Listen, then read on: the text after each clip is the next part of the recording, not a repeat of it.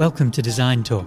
In the next few episodes, we'll be looking at the design ecosystem for new products and new ventures, working across the product-team interface, understanding how to work with teams from the outside in and the inside out. Good afternoon, I'm Lucas Pigai. Hello, good afternoon, I'm Wenhao Liao. And we're very pleased to welcome Jivantika Lingalwar, Cloud Solution Architect at Microsoft. So first, could you say something about yourself? Okay. Well, that's a very small introduction that I'm going to give. So, hi everyone. It's so nice to be here. My name is Jivantika Lingalwar, as the lovely guys said. And I am a cloud solution architect in Microsoft. I have been working in Microsoft for around 2 years now. And apart from my full-time role in Microsoft, I am also a founder of two organizations. One is Navicon.com, which is an education consulting that I started for international students or for any students to name in the universities, in colleges, secondary, higher secondary education. And then I also run a group called International Women in Tech, which has around more than 4,500 members as of now. This is a group that is highly active on LinkedIn. If you just check my LinkedIn, you'll see a lot of activities in there. Both the organization are sort of an NGO. I don't charge for anything. There is no revenue in this. This is purely out of helping businesses, helping education, helping students grow outside and within what they are doing. So I also run Coffee Chat with Jivantika, which is a mentorship program, again, free for all. So I started this 4 months back, and I know how mentorship is so important these days, and it's so difficult to find mentors around. So that's the reason I started. Certainly, I'm not a kind of a hi-fi mentor in every topic, but I act as a general guide here to help everybody go through the right part of whatever path they choose. So far I've taken around 300 calls, which was kind of an overwhelming response that I got outside. And I decided that I'm going to lead this throughout, no matter how many days I have to spend on. So I am active on the weekends as well, because most of the time people prefer having calls on the weekend just on a general advice, because of course we are all busy 9 to 5, 7 days. So yeah, in pretty nutshell, well, I recently got married, as Alan just mentioned, and that's my husband in there. So I just brought him in here, just wanted him to see what I do. But it's so nice. But it's so nice to meet you all again, and thank you guys for having me here. So looking forward to this. Yeah, that's a brilliant introduction. Thank you. Now, moving into the role of the Cloud Solution Architect, could you please tell us a little bit more about what it is like and what it is like at Microsoft? Sure. So Cloud Solution Architect is just as simple as it sounds, right? But honestly, it's very complicated inside. Even till now, it's been 8 months I am into this role, and till now I'm figuring out like what is exactly Cloud Solution Architect. Many organizations you might have seen, it's not just Microsoft, but AWS, Google, they also have Cloud Solution Architect. Each of the role differs based on the company, the product you're working in, or the businesses that you are working with.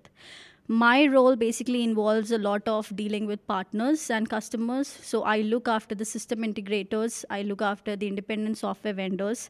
And under me, I am working with 50 partners, but not limited. Again, we have to track, or from the Western Europe, because I report to Western Europe, we get kind of a number, like this is the number of accounts you have to hold. But honestly, CSAs are not limited to those partners. We have to work beyond that as well. So typically, the day-to-day life of a CSA, it is more around communicating about technology. So whatever the partners are using, of course, the Microsoft technology, I am there as a CSA to help them build that solution, help them with the product, cost optimization, well-architected framework, and help them with the licensing, learning for that skill. So I am there from 0 to 10 till they finish the product. But on the same hand, I am not responsible for implementation. but certainly I act as a technical advisor, which we all know as Chief Technology Officer. So I act as a technical advisor for all these partners. So this is kind of a low-level introduction to what a CSA role looks like in Microsoft. But apart from that, we also have to make sure that each of the pillars that we are leading, the culture, the values of Microsoft, our partners are also following that. So it's not just about technology, but it's also about adopting the values, adopting the culture, and the partner's business growth.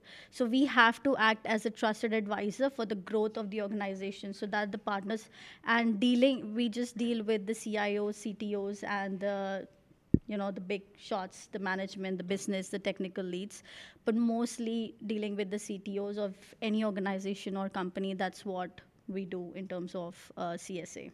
So there are various levels to CSA. I work as a CSA app innovation, BizApps, which is Power Platform, Power BI, Dynamics.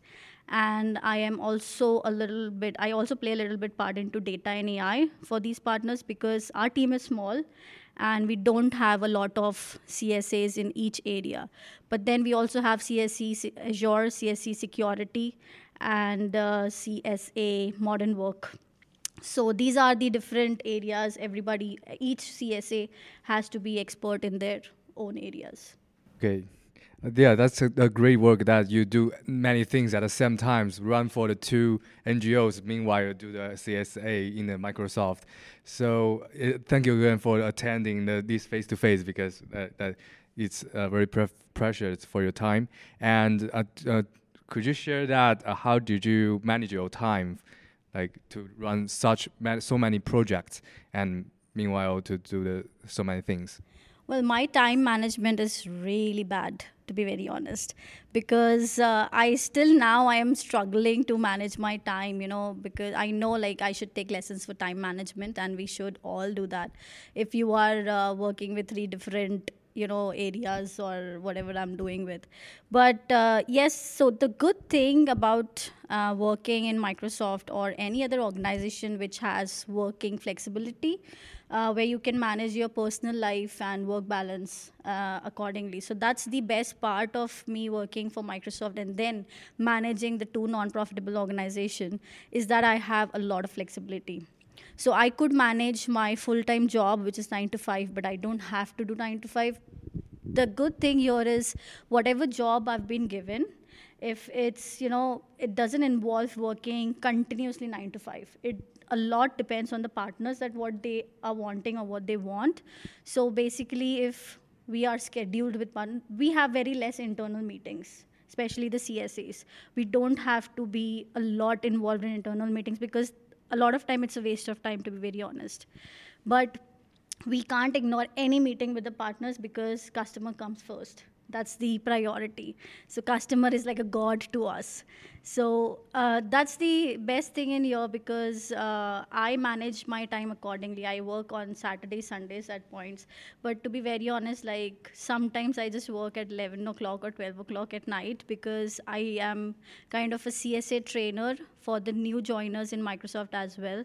And especially I give this talk US time. So sometimes it's 1 o'clock, 2 o'clock. I do have to give lectures and kind of CSA training to the US guys, basically based in the corp. And that's the reason I don't have a time management, because I don't know from where people will come and they'll be like, hey, Jivantika, can you do this for me? So I am kind of, maybe this could be a pro or this could be a con for me, because I never say no to anything. I am kind of open to every activity that's coming, because I take it more of a positive approach to me, that there is a lot to learn from it, and maybe this is kind of a career building opportunity for me. So I don't want to miss it. I don't want that if I am saying no, somebody else will get the opportunity and they'll grab it. But of course, at some times, there has to be a no associated to it, because I can't do everything and anything at once, right? So yeah, I do manage these things. Whenever I get spare time, I do my Women in Tech job. Whenever I get spare time, I do Navicon job. So today, out the whole day. This morning, I just told my colleagues and manager, I'm going to be off-site because there are 2 Microsoft jobs associated to this, as I'm a big advocate of D&I, diversity and inclusion. This morning, I gave a career lecture in one of the schools. I don't remember the location. I just followed my Google Maps, but it was somewhere in Dublin, city center. And then right now I came here. After this meeting, I have to be in the city again for the Navicon meeting. So this is how I kind of try to manage everything, that I shouldn't miss my full-time job as well, and something that I've started as a passion. Yeah, and I'd say it's a great insight on your week, which I would say it is also varying every week. It is a different one. And on this topic, I would like to ask you, how do you keep track of the projects that you're following, both at Microsoft and your own companies? And in particular, how do you keep track of the individuals that are working on the software systems that you are following? So I am very less involved in the deep technical software development area in Microsoft. I have to keep track a lot of what my partners are doing. So this, I do it via email, and I have a OneNote. So that's a Microsoft tool that I use. It's more of like a notebook where, as I said, my management is really poor. But that's something that keeps me kind of up to date in whatever I am doing. So that's my strategy area. So I make sure that in that whiteboard, I have everything penned down. So whatever meeting I'm having or whatever follow-ups I have to take, I will note that down then and then itself. So I won't leave it for the next day or for like 2 hours, because sometimes we're like, okay, I have a back-to-back meeting. I won't be able to note it now. So maybe I'll do it 2 hours later, and then you just forget. So that's not the approach that I use, because I know that I forget very easily at some point. So I make sure that whenever I'm having these meetings or whenever I'm working on a technical aspects with partners or with my colleagues or with my peers, I should note it down then and then itself. So immediately if I do that, there is a quick connection, I don't know, with me and that notebook, that I remember, okay, I have this for this date. So it depends, like the strategy might depend for each and every person. If I am strategizing anything in my notebook, that doesn't mean that you will do the same, right? Because that's not how you will remember it or how you will like to manage it. So sometimes you have a different approach where you would like to save it in your email, where you would like to email it yourself. So like for women in tech, whatever information I have to remember or whatever document I have to track, I just email it to myself. So I know that if I just type Jivantika on the top, I'll have all the emails for women in tech. And then again, we are all using laptops and the good technology, so we have our folder to track everything and every documents. But yeah, work-wise, it's very simple for me. I don't want to make it any complicated, so it's OneNote for me through all. No matter for what meeting I'm going for, is it partner or internal or whatever it is, I make sure that my OneNote has it all, because the more we make it complicated, the more it gets deeper complicated. So it's better to make it simple and easy.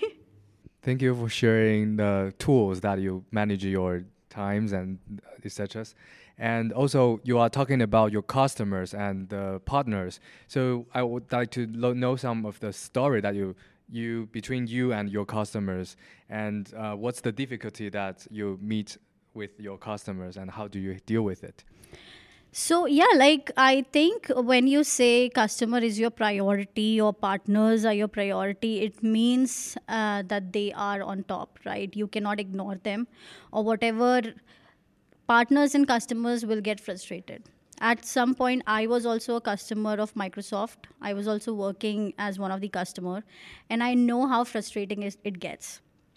And the beauty of this is I have experienced working as a customer, so I understand and I empathize with customers, right? So even though now I am a Microsoft employee, I know how the customer might be feeling, because I someday had gone through the same situation. So that's the beauty of working in here, because now I know how to deal with them, how to tackle with them.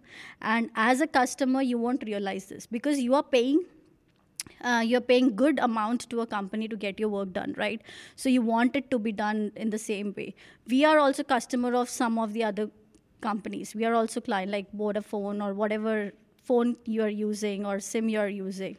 We are one of the clients for them. So if we are paying the monthly charges, we want that this has to be done. Last month, just to give an example, I had a huge bill coming from Vodafone, my phone bill, and it was like literally heartbreaking for me to see that bill. I was like, why? What did I do? But I was on roaming, so that's the reason they gave me a huge bill, and I didn't realize that, Vodafone might charge me this much. So I was on the call with them shouting, how can you do this? How can you do that? You know how much I am paying. I'm a loyal customer and you're doing this to me, even though I wasn't loyal. But I had to say that, come on, I am paying them the money, right? And they being that generous, they gave me a 50% off on that money because I'm a loyal customer, you see. So that's the reason. Then I realized that this is how the customer also faces. So me being a customer, when I can be this frustrated, when I am not getting what I am paying for, the other customers might go through the same. So if the customer or a partner is coming to me saying frustrated and saying to me, hey, I didn't get this done. What is your technical support doing? I am not happy with your technical support. So me being on the Microsoft side as an employee, have to empathize with them. I have to make sure that this, whatever problem that they are facing, there is a compensation to that. It could be in any form, right? It could be in form of licensing, it could be in form of incentives or whatever they are eligible for, we have to give them. So we can't be the one shouting them at back, please mister, talk to me in a proper manner. No.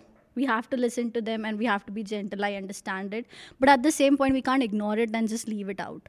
We have to make sure that there is something in my back that I can give it to them as a solution, which makes them happy. Because we are not here to lose customers or partners. They are important to us. And that is how, and these kind of cases come every day. It's not just one-time story. Partners and customers might get frustrated every time. But when you are empathetic towards them, when you let them know that we understand the problem, what they are going through, and we support them in any way that we can, if it could be financially or if it could be with technical support.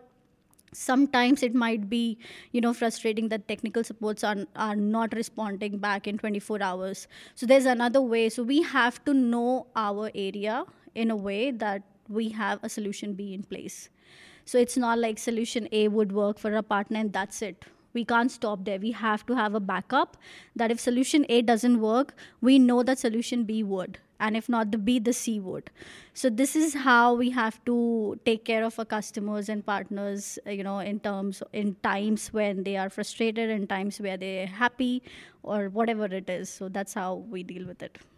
Yeah, I think that's the best approach, always listening to the customer and then trying to please them, one could say. I would like to imagine a situation in which I am a Microsoft loyal customer and there is a loyal customer to one of your organizations. I would like to understand, how do you prioritize between the requests that come from both ends, and when would you say that too much is too much in terms of workload? So there were many times when I said particularly, I wouldn't say for anybody else that this is too much for me. So recently we had a change in the management where we had a lot of less technical management involved, and they were expecting a lot of things which were not in our KPI. So we have to take care that, whatever it is in our KPI, we deliver that. It's not that of course, there are certain areas where you have to do more than what your KPI says. But at the same point, the KPI is the key. That is what we are measured on. That is how we are paid on. And that is how we are, recognized. So in terms of award or whatever promotion, that is what first the leadership team will know. Okay, what KPIs did Jivantika delivered, right? So at the same time, when the management isn't supporting, when there is not a technical leader in your team, it gets very difficult to maintain, because there will be random asks coming from the team. Hey, this partner is because as I said before, that CSAs are not bound to or not limited to partners, but we are limitless. We can work with any customer or any partner. So if somebody coming, just like Ronan reached out to me, I don't work with Ronan, right? I am not in his team. But he reached out to me that, hey, Jivantika, can you deliver this UCD lecture? And I was like, fine, because this is what I like, and this is a part of my KPI, you could say. I do this CSA webinar quite often. So I was like happy to do so, because this is not too much for me. This is a part of my job as well.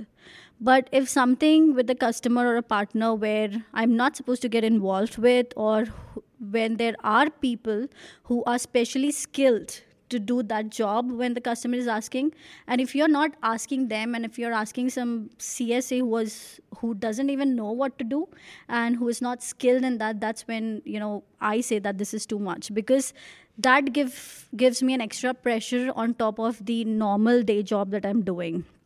Right. But there is a way to solve that as well. I cannot sit frustrated and I cannot say no to my team that, hey, I won't be able to do this. Of course, there are times when you have to say no, because not every time you can take workload which gives you nothing back. So I have to make sure that my team understands what skills I possess. I have to make sure that my leaders understand that what Jivantika is capable of and what work she can deliver.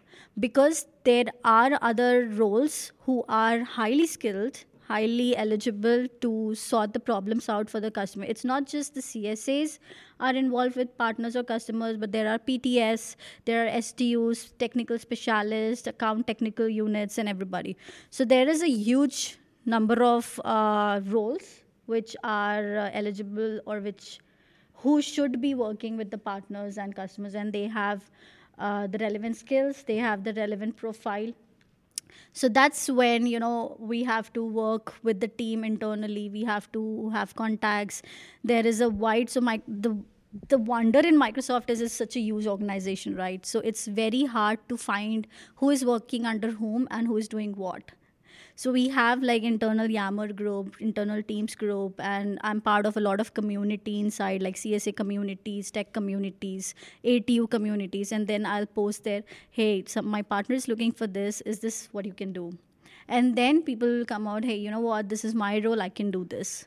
Or if you're not getting anything, you'll just write. We have a tool, internal tool for employees, where we can put the request, and then somebody will reach out to us if I cannot find it by myself. So that's how it is all worked around. We have tools, we have people are supportive, and the important things is you have to ask. If you don't ask outside, like, this is what I need, nobody will know and nobody will come out to you. So I say this to every CSA who joins my team, because I know I am a buddy to the new CSAs who have joined recently.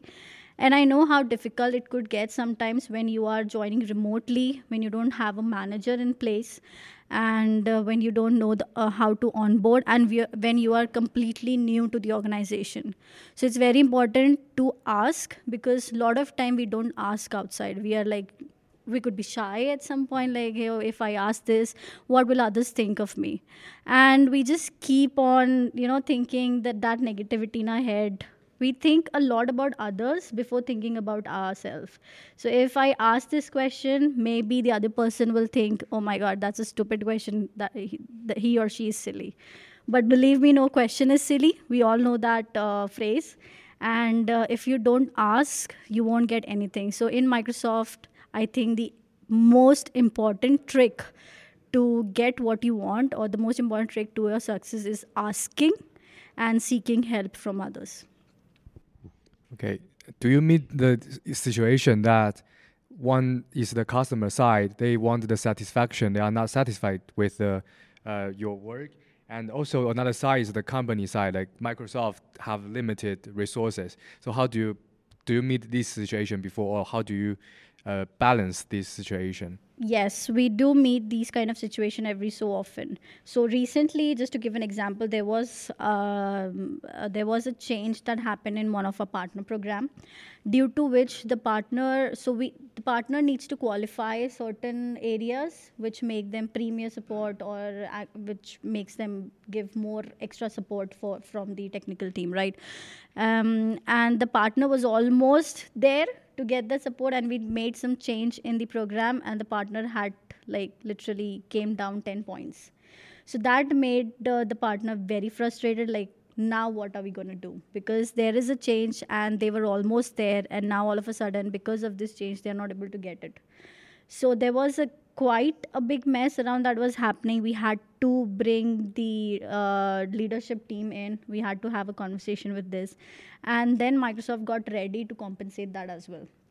So we came up with exceptions, and I started reaching out to the exception team that, listen, this partner is here and here. The solution is ready. It's about to go in the marketplace, but they are lacking certain points. So what do we do now? We need to give them exception. So we go to the partner and we explain them that, listen, we are able to get you an exception, but this is only for 12 months. And 12 months is a huge period. So sometimes the partner also needs to sacrifice if they want to grow their business to the height they want. And sometimes Microsoft also need to compromise if they want their partner to grow in the business. But we can only sacrifice to a limit, and so does the partner, right? As I said, financial status are involved, and nobody would like to waste their money. So that's the reason the exception teams are there to help the partners in such of these cases. And I will go and log the ticket. I will convey this message to the partner. Then I'll be kept in the loop. Once I log the ticket, there is a limited work that I have to do, but I have to be in the loop to convey messages from the partners and get the exception team ready, and then let the partner know this is what you have to do, and blah, blah, blah. So these are the terms and conditions where we fulfill the partner desires as well, and we are also happy on the Microsoft side too. And yeah, and then everybody's happy. Everybody's Microsoft happy. And the customers. Sticking to the work you do at Microsoft, I would like to know, how do you like to see architecture represented? As a cloud solution architect, you might be able to shed some lights on what you like the most. So it depends on the architecture. Most of the time, I would say 90% of the time it's the partner's job. They know the architecture. My job is to review the architecture and make the changes. So the architecture could be high level, mid level, low level, or whatever levels we have. But because the partner knows what the solution they are going to build, what the technology they are going to use, and of course, cost effectiveness is cost optimization is one of the big aspects of any solution or product. So they will have like a demo ready for us, like an architecture demo, and then we'll have the CSA's team involved. So we'll review what technology they are using. If that technology comes under me and I am a specialized person with it, I'll go with the flow. I'll help the architecture. I'll help with the reviewing and do some changes. And if that technology doesn't fall under me, I'll ask my other CSA colleagues to come up and help the partner with the technology, with the architecture review and the technology that they've been using. So most of the time, the CSAs might do some whiteboarding session with the partners, will do some architecture review to make that solution ready to go, and will also bring the implementation team. So I am not involved in the implementation. I am just there to help the partner with the solution. We do have a deep technical implementation team which will reach out to if that architecture is like a green signal going through, and that's how we maintain this architecture design. So as I said, it a lot depends on the partner, what they're looking for. And then we are there to help them with the cost optimization, with the well-architected frameworks and everything. So there are multiple aspects that are involved. It's a huge area. So you have to make sure that whatever the partner needs, you give them. So when you come out a solution, you will do the technical documents, right? And the problem is no one will really see those technical documents. So do you have some ideas, or how do you motivate the the team to read those documents and to be more engaged with those knowledges?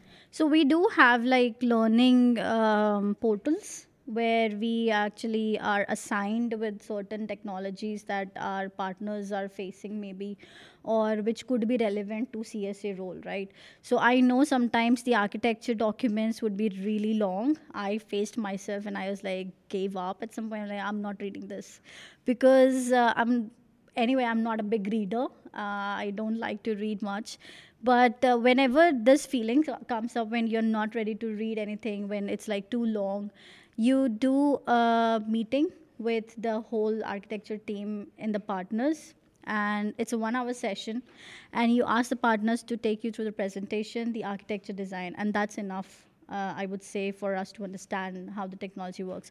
Because the more people who are engaged in the product or in the solution you're talking with, the more experience and the more knowledge you'll get about the business. So documentation is just a theory. You need to just, it's basically a paper contract which we need to put in, which the partners need to put in. I have never been involved in any documentation. I am more involved in the reviewing, whiteboarding, and designing the architecture and all the stuffs. But each of us, like everybody in Microsoft, not just the technical team, we do have some assigned trainings, document management, Microsoft partner training, and all that thing that we have to go through every fiscal. And we have to complete it because they are the mandatory trainings. There are also some points. If you don't do it, it doesn't look good in the profile if you don't complete any of the training.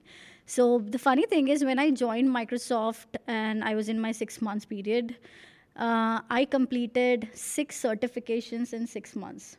So in 1 month, I completed 2 certificates. I don't know how I did. Honestly, it was a miracle, I would say, that I passed that exam. But it was like the high-level design. And that was the time when they stopped giving a lot of certificates. I was like, why this time? Why couldn't you have do it when I joined it? Because 6 certification in 6 months is too much.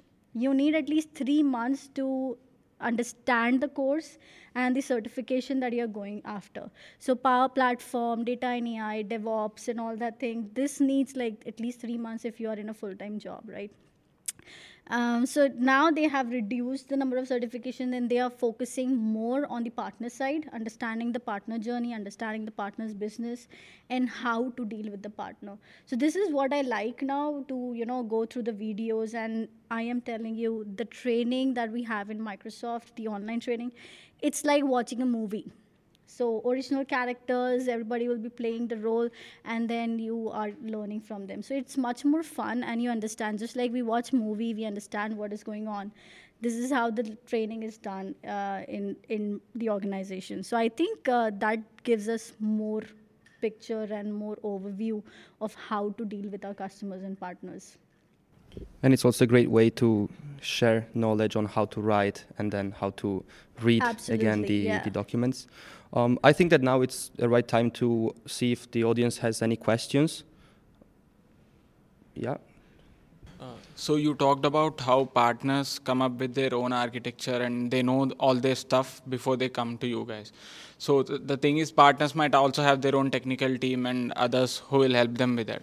So when the partner comes to you and presents their architecture and technologies they want to use, and you find it that it's not the most cost effective or it's not the most efficient way to do that, then how do you convince the partners to change the technology or the architectural design? So we do have demos and partner case studies where we will help with that particular scenario, right? So there are particular situations, and of course, when it comes to cost optimization, and the partner is giving the bid is high, and we want to give a less bidder one. So of course, the partner would agree, right? Because if there is a situation where the partner is giving really less amount, and we feel that if they are using this technology, this won't be a long-term efficiency providing technology, right? And there is another product that we feel might fit in, so we take them through the partner case studies, demos, and all the we'll ask the SMEs, that is a subject matter expert. They'll come in the picture. We'll get the high business leaders like the CEOs and CIOs and CTOs who will involve. So all the people, all the role who are associated with the financial CFOs as well. So we will make sure that we have a meeting with them to take them through this. And of course, if you want scalability, resilience, and reliability, you have to make sure that you use the right products. So this is what is important for the customers as well, the partners as well, and for Microsoft as well, because we want that whatever product our partners are using, if they are creating solution using that product, they are also selling it to the customer, their customer, right? So we want it to be more efficient and not something that will fall apart in 1 year or 2 years. So guarantee, warranty is a very important thing, Is there any more questions? Oh, the last one. Last question. Hi, Jivantika. Danish here. Just having a look at your success, and you've started as a cloud application developer, moving to CTO of a company, and then you are kind of started as a partner technology specialist. So just wanted to know, what is the secret of this success? Like, what would you kind of, as we are now students and we would like to, Microsoft is a company which everyone looks up to. So what are the traits which you see in someone who is capable of joining Microsoft? And what were the skills which you learned in your previous organizations which helped you to move up to Microsoft at the level that you are? Thanks, Danish. That was a very good question you asked, and also thanks for looking at the profile. But honestly, there's no secret. I don't have a secret recipe. Whatever it is, it's an open book. You can see it on my LinkedIn profile. And I think the big key to my success or whatever phases I have gone through is optimism. I failed many times in my life, and this is my motto as well, which I carry around everywhere, that I don't fear losing, I fear not trying. So I am not afraid of losing at all or a failure at all. I just laugh at myself sometimes that I failed many times. Like, if people are failing 10 times, I might have failed 1,000 times. And I can say this very proudly. It's not that I'm happy, but this is something that is a learning curve for me. I learn from my mistakes, and I think when people make mistakes, that's not a big deal. The big deal is when you don't learn from your mistakes and you keep repeating them, right? So that's what has carried me throughout. So I came in Ireland, just to give a brief background to answer your question. I came to Ireland in 2018 to do my master's from NCI, which we all know, by the way. By the way, I like UCD, okay? Sorry, NCI. But I came to do my master's in National College of Ireland, and I did cloud computing as my course, Masters of Cloud Computing. When I came in as an international student, we all of us might be aware of this, that we take huge loans from back home to do the education, and I was one of them. And to repay it back, I didn't want it to be a burden on my family, so I started doing part-time jobs here as a secretary, like actually security, not the secretary, but a security event stewardess. And the good thing is I get to go in many concerts, Bruno Mars, Longitude, Latitude, for free. So I enjoyed that. And then I also worked as a cashier in the Asian stores. I did multiple jobs as part-time job with my studies that was going on, although I was an average student. But I managed somehow, and I enjoyed my life. So my motto is enjoying, right? Whatever you do, it should make you happy and not make you feel like you're a slave working in any company or for somebody else. So that was my biggest secret, you could say, that I just made my life very simple by being optimistic, by being positive, taking my failures as one of my lessons of life, and just going through with the flow. So after finishing my dissertation, I got a call from one of the logistics where I was a cloud application developer. And development was never my cup of tea, honestly. In India, I finished my bachelor's, and through campus recruitment, I got a job again as an Android developer. So I worked in India for like 18 months, and I was like bored because that job felt so boring. 13 hours of job, coding, making applications. And I was like, what am I doing? This is not who am I, right? I love talking, I love communicating. So I wanted something more of a management or a leadership role. That's when I decided that I need to go out, explore different country, meet new people, meet new talents and skills and all that thing. So that's how I chose Ireland as one of the place where I want to be in. And I got a job in the logistics. I went there for 3 months. I was in there for 3 months, and I was like outgoing at that point. We were a lot dealing with vendors. So that time our company was going through digital transformation, and Microsoft was our initial partner, like the main partner. So every Thursday we had to go to Microsoft office, do the strategy meeting and all. So I was very active in those meetings. I was asking questions. As I said, asking is very important. I was asking a lot of questions. I was building strategies for them. And my company realized that cloud application developer is not the role I should have. So they promoted me to CTO. So I was a chief technology officer for them. And I realized that when your title change, people change, right? So I started to get a lot of affection from people outside because I had that C-suite, hi-fi, CTO kind of a role. But I was doing the normal job, like I was not behaving like a CTO. Sometimes it also depends on how you showcase or presents yourself to the outside world. And I was like a very normal 9 to 5 job working woman with lots of talking and asking questions and blah blah blah. So I went to Seattle for executive briefing, made a lot of connection. For me, connection and networking is super important, and that is one of my biggest reason of being where I am today, because my connections helped me a lot. I learned a lot from people. I always put others first on, when it comes to learning. I make sure that I don't let them know that I know everything. I want them to speak. I want them to give me knowledge, whatever experience they have. So this is all what led me here. And then personal experience for women in tech, being an international woman, male dominant industry, and why we are not getting that same position. So that's what motivated me to start Women in Tech Forum. And Navicon, again, for education, because I came as a student and I've seen how hard it is for student here. We don't have stamps, we don't have, some of us are freshers and we don't get a job. People ignore us because we don't have the right proper stamp to work in the company, and then they have to pay a lot of money for immigration and all that thing. So I thought maybe now I have the experience, I have the knowledge, so I should help students as well in education and how to go in the cloud, data and AI, which industry is the hottest. So that's the reason I started the consulting business as well, which is again a free business. So the Women in Tech and Navicon is a free business. I don't earn anything out of it. It's just a side hustle, you can call it. From the very beginning, I have a habit of helping others, which gives me joy. So that is the sole reason of starting Women in Tech and Navicon. Yeah, and I agree that enjoying is probably one of the key mottos to be also successful in what you do, because you like it and then you keep performing well. And that also works as an advice for all of us, I would say.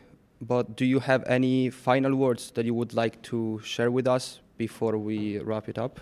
Yeah, like really quickly, I would say bet on optimism always. That is the key. I know sometimes it's very hard when we are studying, when we're looking for job, or when we are in the job. Life doesn't give us a lot of easy options. It's a lot complicated, right? But at the same point, it's also important how you look at it.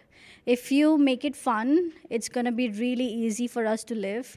But if you make it complicated, life will treat you the same way. So I'd say whatever you do, you enjoy in whatever you're doing. If that doesn't keep you happy, I say that has no meaning to live for, right? So just do whatever you feel like and make time for yourself, make time for family. That is again very important for me. My family is very important. So I make sure that I have time for them as well, and then I'm balancing my work too. So don't just focus on work, but focus on the other activities too. because you're not going to get this time again. So I know that was very philosophical, but it's the optimistic approach that I use towards whatever I'm doing. So that's what I wanted to convey. Thank you, Jyovantika, for sharing your experience and also the attitude towards the life. So I really appreciate that you are doing good things and beneficial for all the people. So, but the time is limited, so we are going to wrap it up here. So we hope in the future we have more chances to listen to your story and share to us. So wish all of us will have a good day and a good night. Thank you very much. Thank you. Thank you, so Jyovantika. much. Thank you.